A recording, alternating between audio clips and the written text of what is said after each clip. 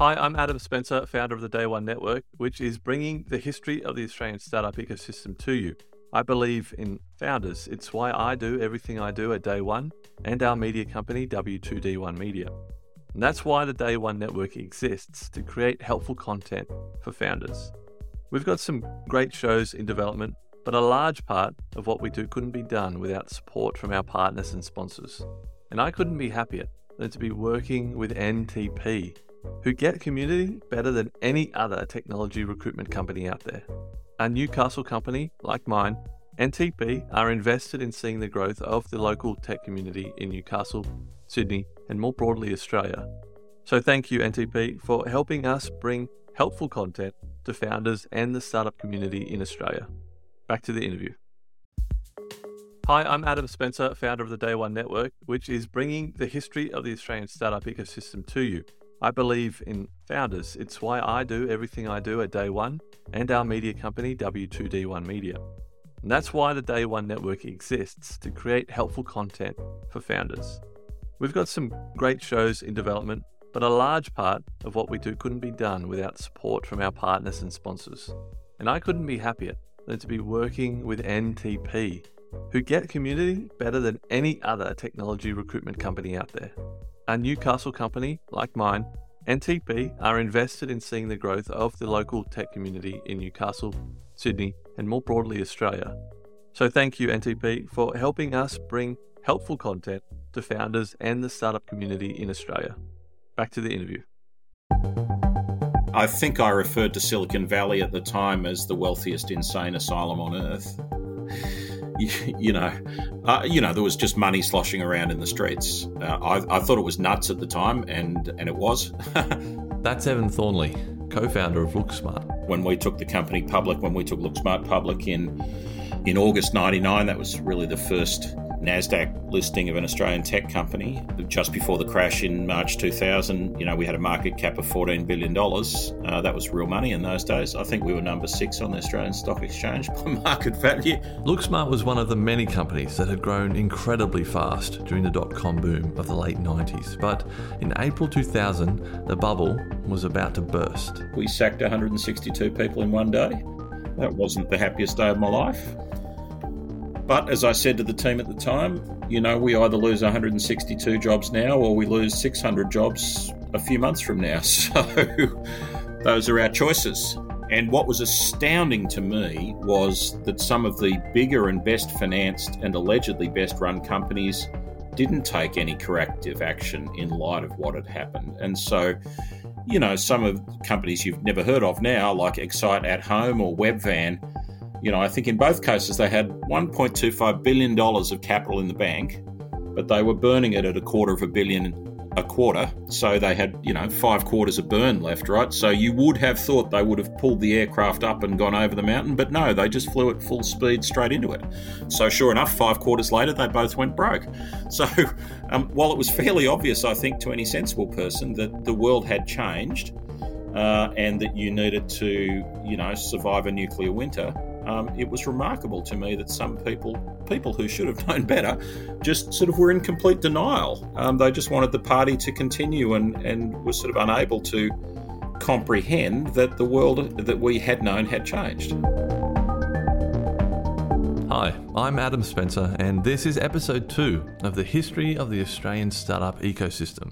We'll continue our story after these messages from our sponsors.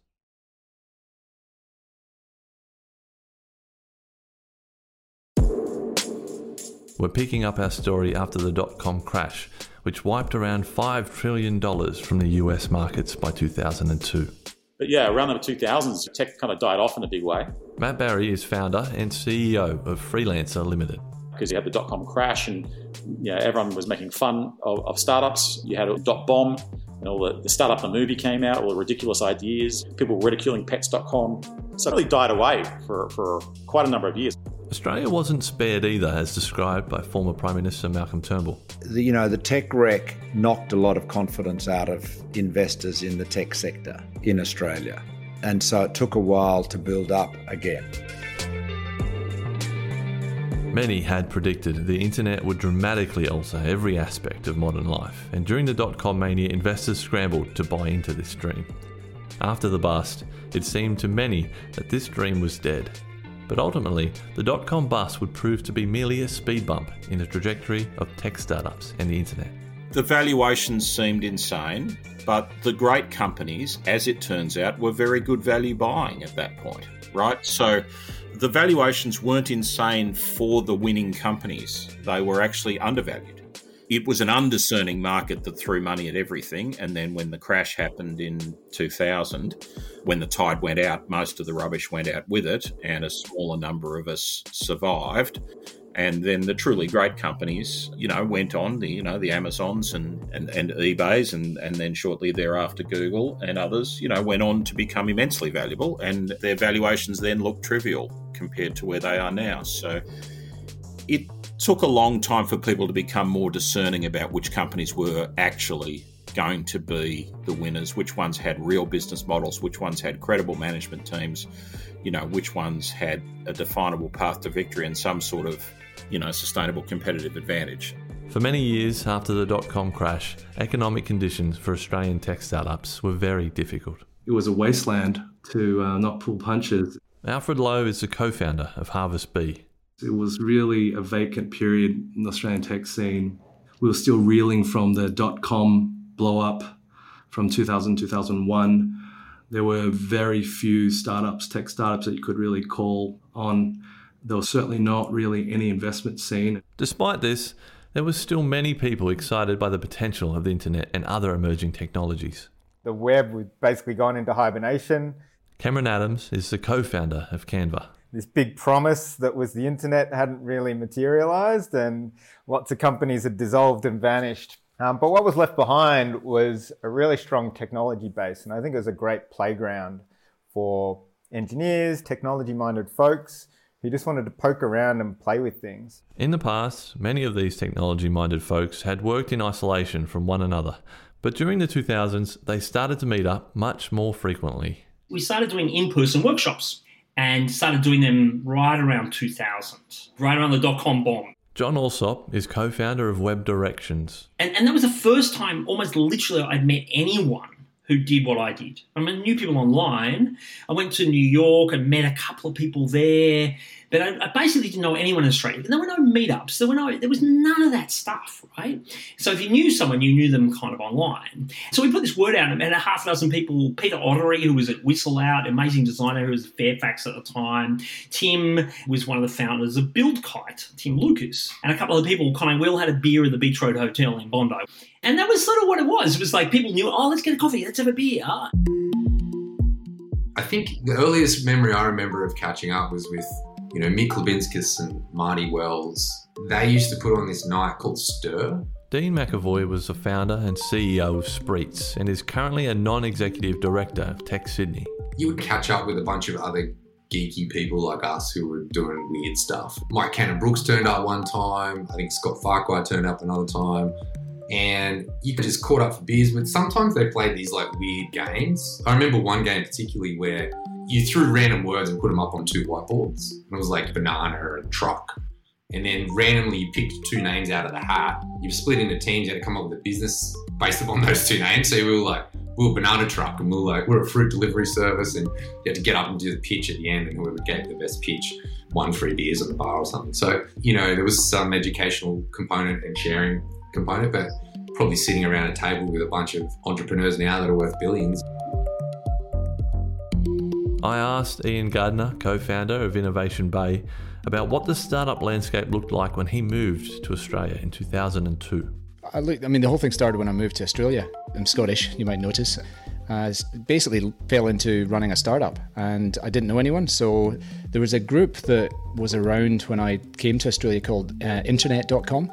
And it was awesome. Mike Walsh, who some of you might know as a sort of futurist and speaker, he was running it at the time. And they were putting on events at Cafe Sydney in Sydney. So I turned up kind of fresh off the plane from Scotland. And I was going to these incredible events, and this beautiful morning, and the outdoor deck at Cafe Sydney, overlooking the harbour and the bridge. And I'm like, this is the best, and meeting some great people. And then about 2 months later, it went bust because it was kind of, the whole thing was at the end of the dot-com boom. And then there was no community, so I didn't really have a group. and I wanted to find one, but I couldn't. So I guess it was the founder in me. It's like, well, shit, I should go and launch one. So Innovation Bay came about as a result of that. Launched Innovation Bay along with Fade and Stow, and it was a community group for startups. And the first few events were just, you'd call them meetups now. We met in a bar, you chuck some money in a hat to cover the catering, and we just heard from a speaker. So people came to hear the speaker, but they also came to meet each other. And I guess by extension, we started building the community just off the back of that. It was scratching our own itch.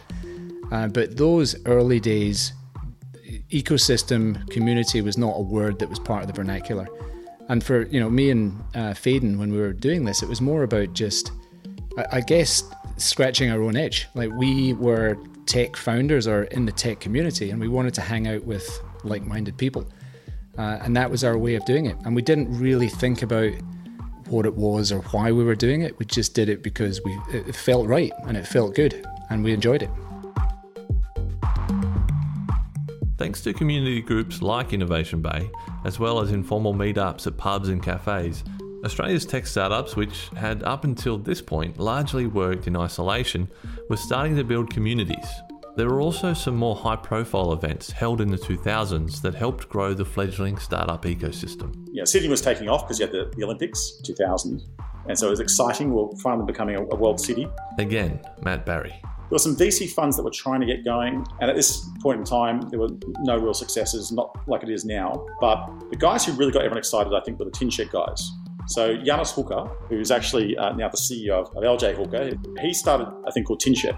And Tin Shed was like a clone or a compatriot of Garage.com, which was basically a startup incubator sort of thing, early stage investor. And so with Viv Stewart, Janus Hooker, and a bunch of other guys, they ran a massive conference. I remember it being run. It was about 2,000 people, and it just got everyone super excited. It's like this brand new thing to Australia where, wow, there's all these guys starting tech companies and there's people who will fund your ideas. And that was, I think those guys really lit the flame in Australia. That conference was in Sydney. It was around 2000. And that was the thing that really got people super excited. John Alsop, who earlier told us about meeting up with other founders at the Beach Road Hotel in Bondi, helped launch the first Web Directions conference in 2004. This was an event for people developing products on the internet at a time when this was still a relatively new field. It was sort of a place where a whole bunch of people who'd been doing web-related stuff got together and realised, and they could meet people doing what they did. Because back then, probably even the biggest organisations might have maybe one or two people doing web stuff. We had a couple of hundred people turn up, including, one thing I always remember was one of the founders of Campaign Monitor. And young folks don't know, they were one of the first really early success stories of kind of Australian web startup world. And this is before they even were. They were an agency that had built this software to do email marketing.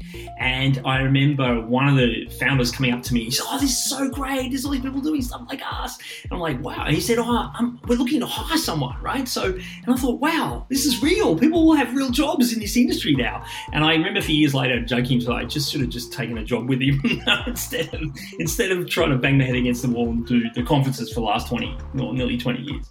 I would like to think, without being too conceited, that Web Directions really did bring together people at a scale that hadn't been, and not just from Sydney, people coming from Melbourne and even Perth. It was like people coming from all over Australia, maybe even a couple from New Zealand, because, if you did this stuff, there just wasn't anything else like it.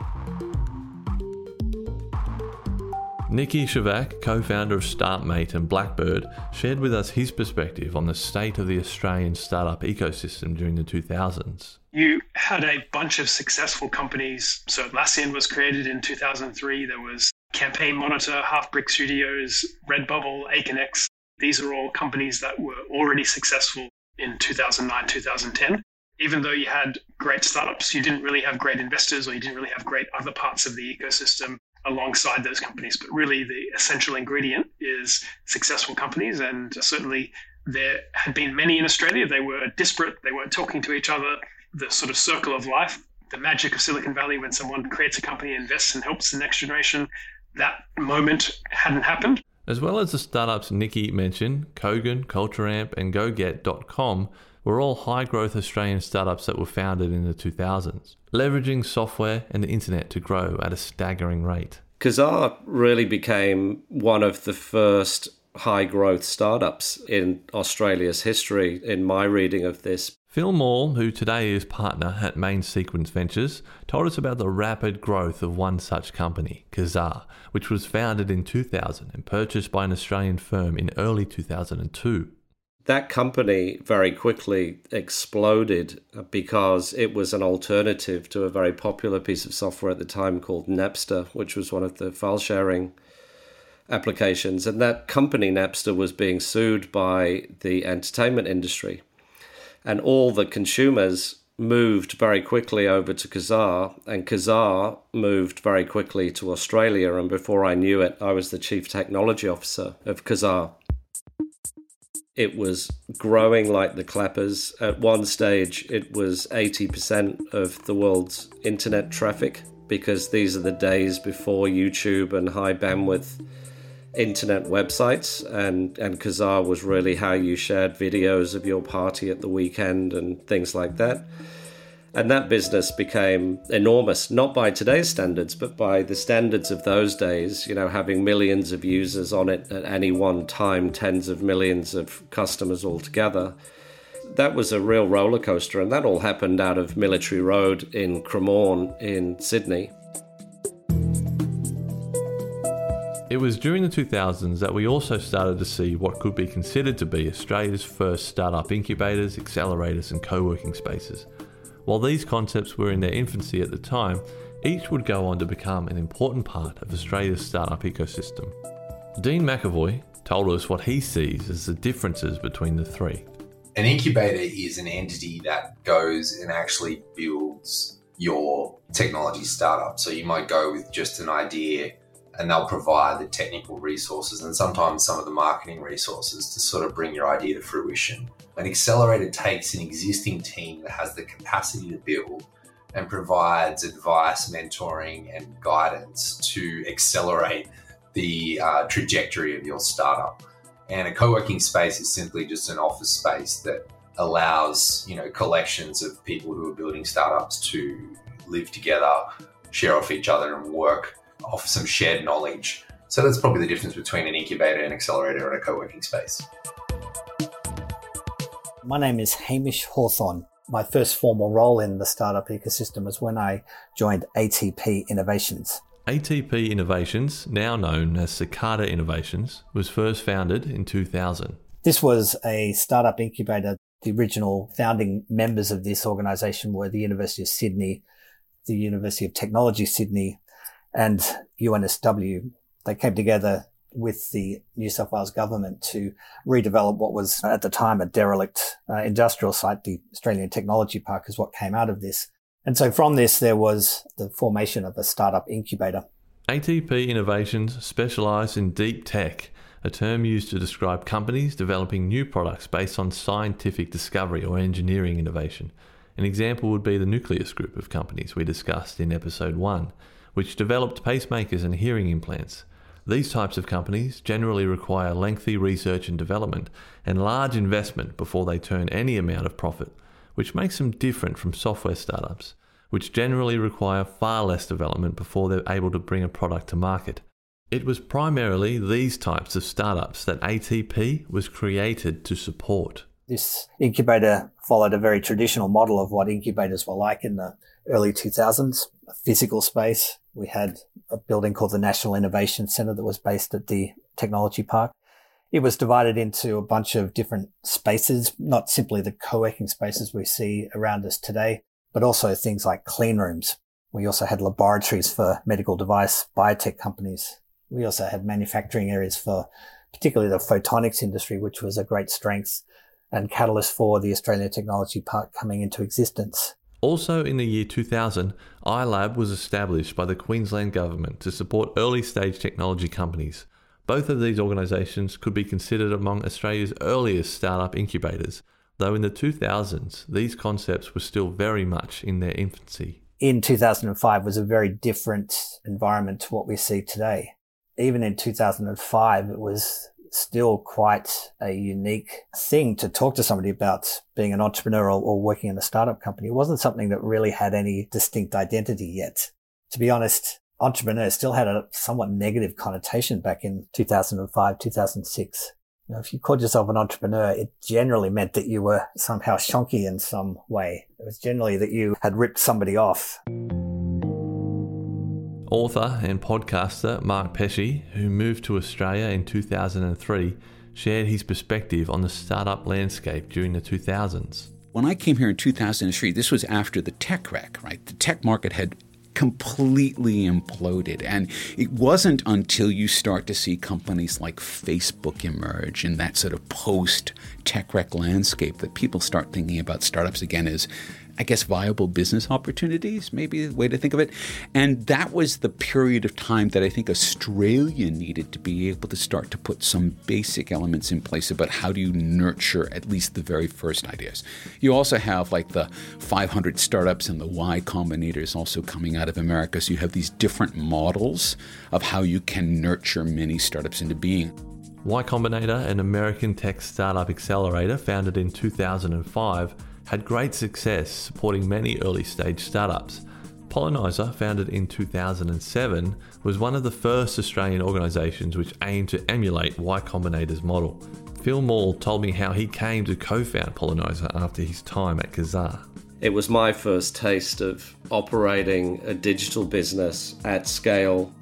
And that's where I met Mick Lubinskas, who was also working at Kazaa. We learned so much about building businesses and technology, on a world stage. And we also learned about the bad things that happened because we were sued by all the big movie studios and all the record companies. And so there were lots of challenging times there as well. But we came out knowing a lot and feeling excited about the digital universe that was unfolding. And Mick and I wanted to do that again. Looked around for startups, couldn't find any, and decided we'd make our own.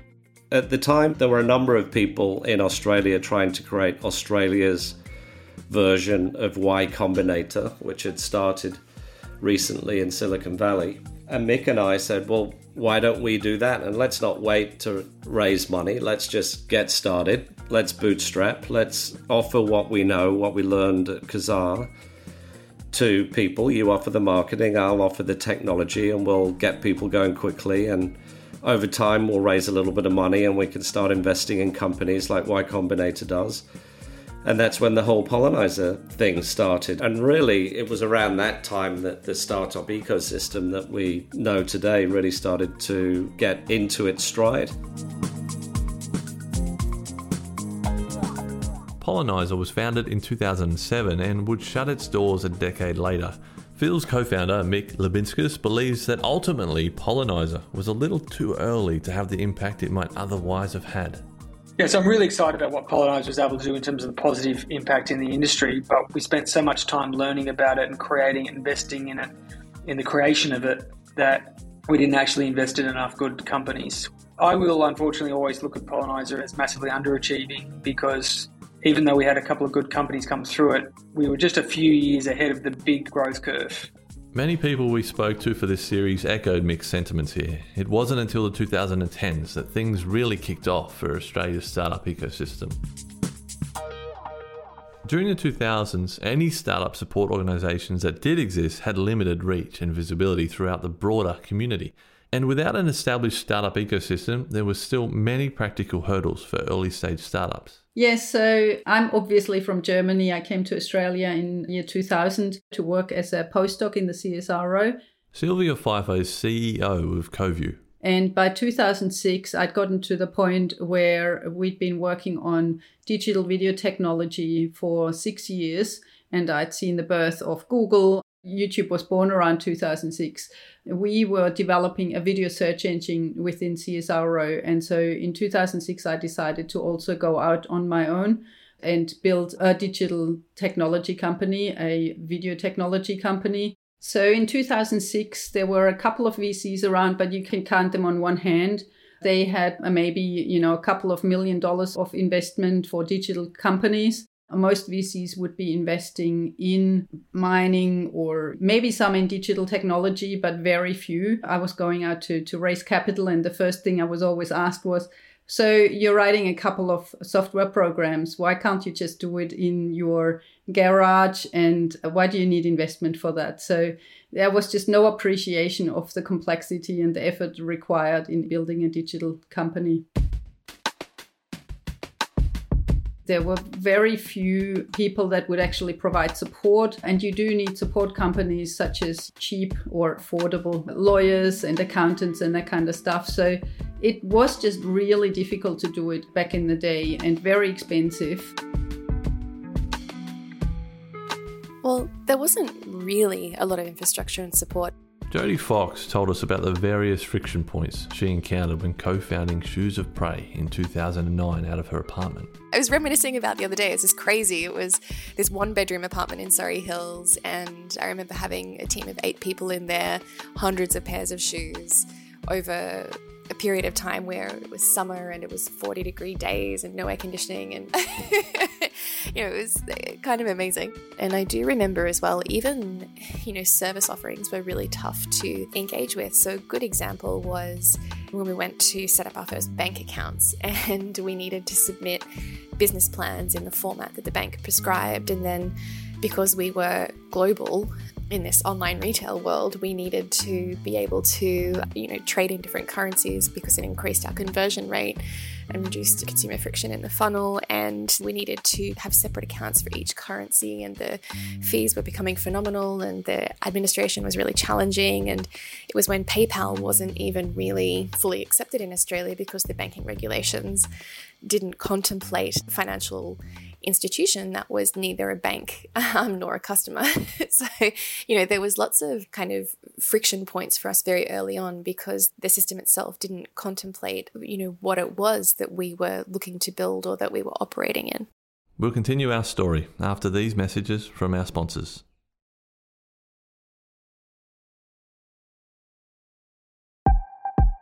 Today, stocks have fallen to their lowest level since 1997 as the Dow Jones continues to plummet. The global economic collapse of the last several months has already surpassed the events of 80 years ago, which triggered the Great Depression. We started this episode with the dot-com crash of 2000, and before the end of the decade, another economic crisis had gripped the world once again. The global financial crisis of 2008 caused many to lose their jobs, and according to CB Insights, global VC funding for startups dropped 10% in the fourth quarter of that year. While Australia was spared the worst of it, economic growth did slow significantly, and the unemployment rate rose sharply. But while the GFC undoubtedly caused a lot of grief, most of the people we spoke to argued that, in fact, the GFC held unexpected benefits for Australian startups. The startup scene really only took off again around the global financial crisis. Again, Matt Barry. You had an intersection of a financial crisis, so people were being laid off and put out of work, and stock market was crashing around the world, and this, that, the other. So there's 3 things happening there. You've got people looking for work, you've got companies looking to hire people cheaper, and you've also got people who are looking to bridge a period of time with a startup before they go back to a real job or before their company can function again. You had a lot of people, for example, out of work from the banks who were like, I will go back into banking, but I'm going to give that startup a go for a year or 2, or help my wife's company or what have you, and work on a side project for a period of time before I get back in there. While the GFC hurts everybody and you don't wish it upon anyone, it creates extreme stress, in particular for financial markets. Yasmin Grigalinas is founder and chief evangelist of Seconomy, formerly known as the world's biggest garage sale. But I think like bushfires create new growth. I think GFCs create new growth. I think the GFC does definitely hurt and burn out some businesses and maybe burn them to the ground. But what it also does is it actually creates that new growth, new ideas, new innovations and new energy, and potentially even new people in an ecosystem that does constantly need maybe to burn to the ground a little before it can rebuild. I think in general, the GFC and most external financial events don't have much of an impact on the startups that really matter.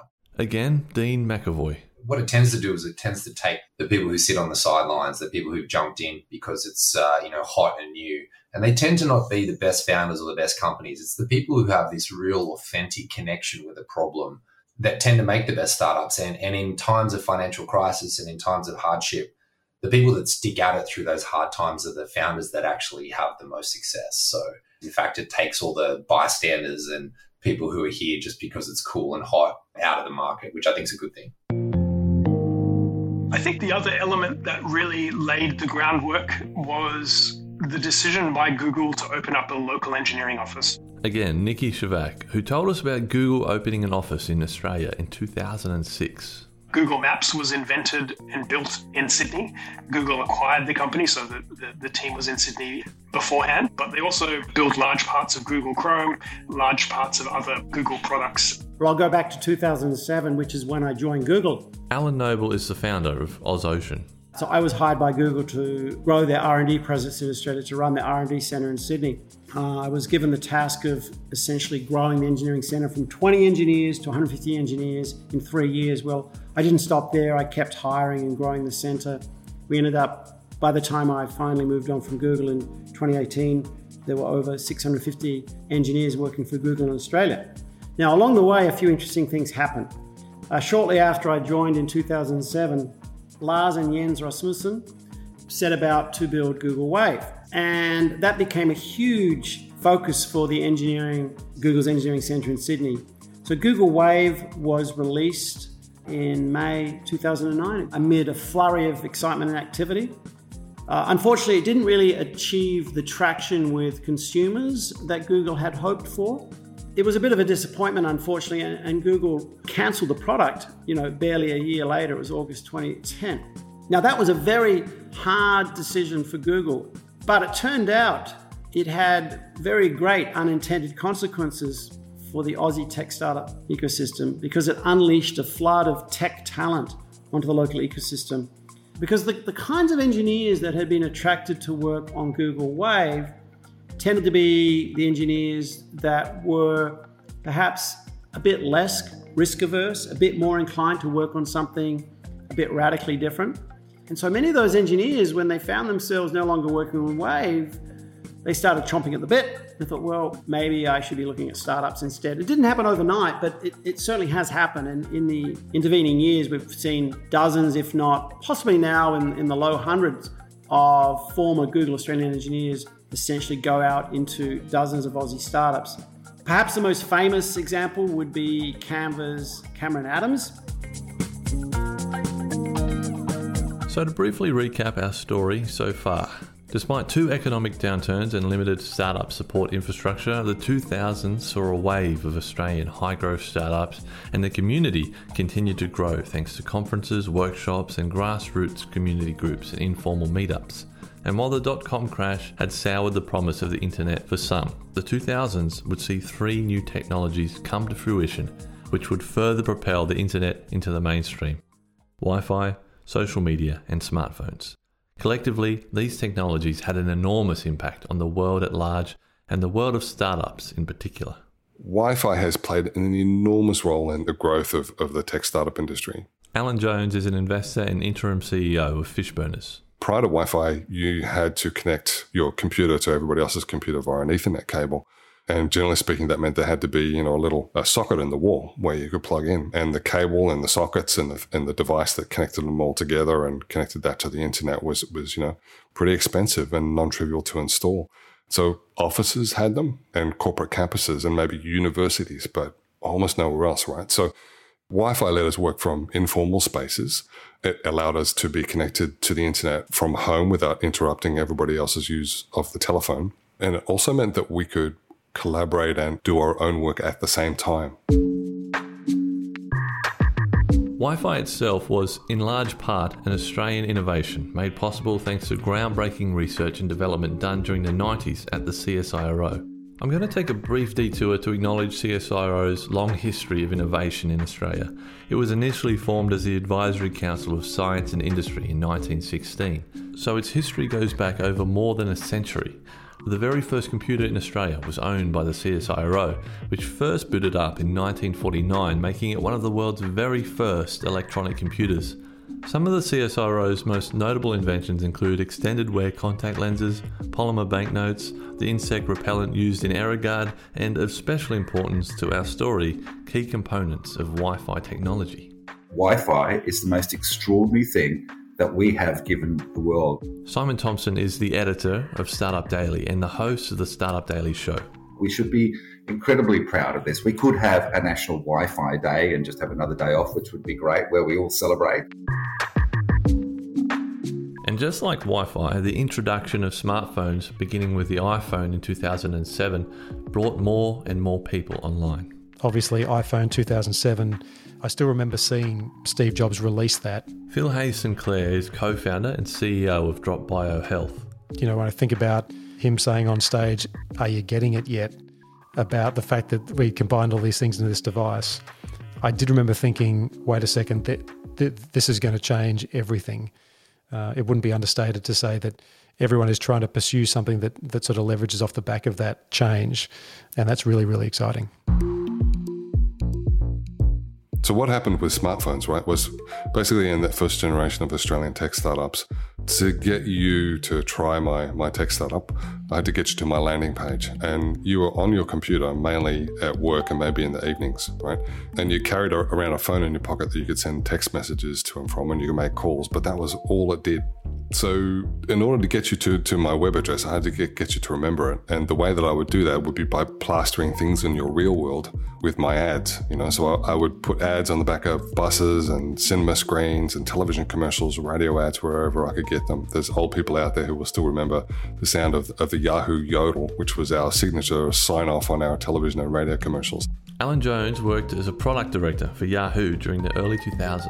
Now, we were building one of the biggest online media properties ever, and most of our advertising media was spent in physical spaces instead of on the internet, right?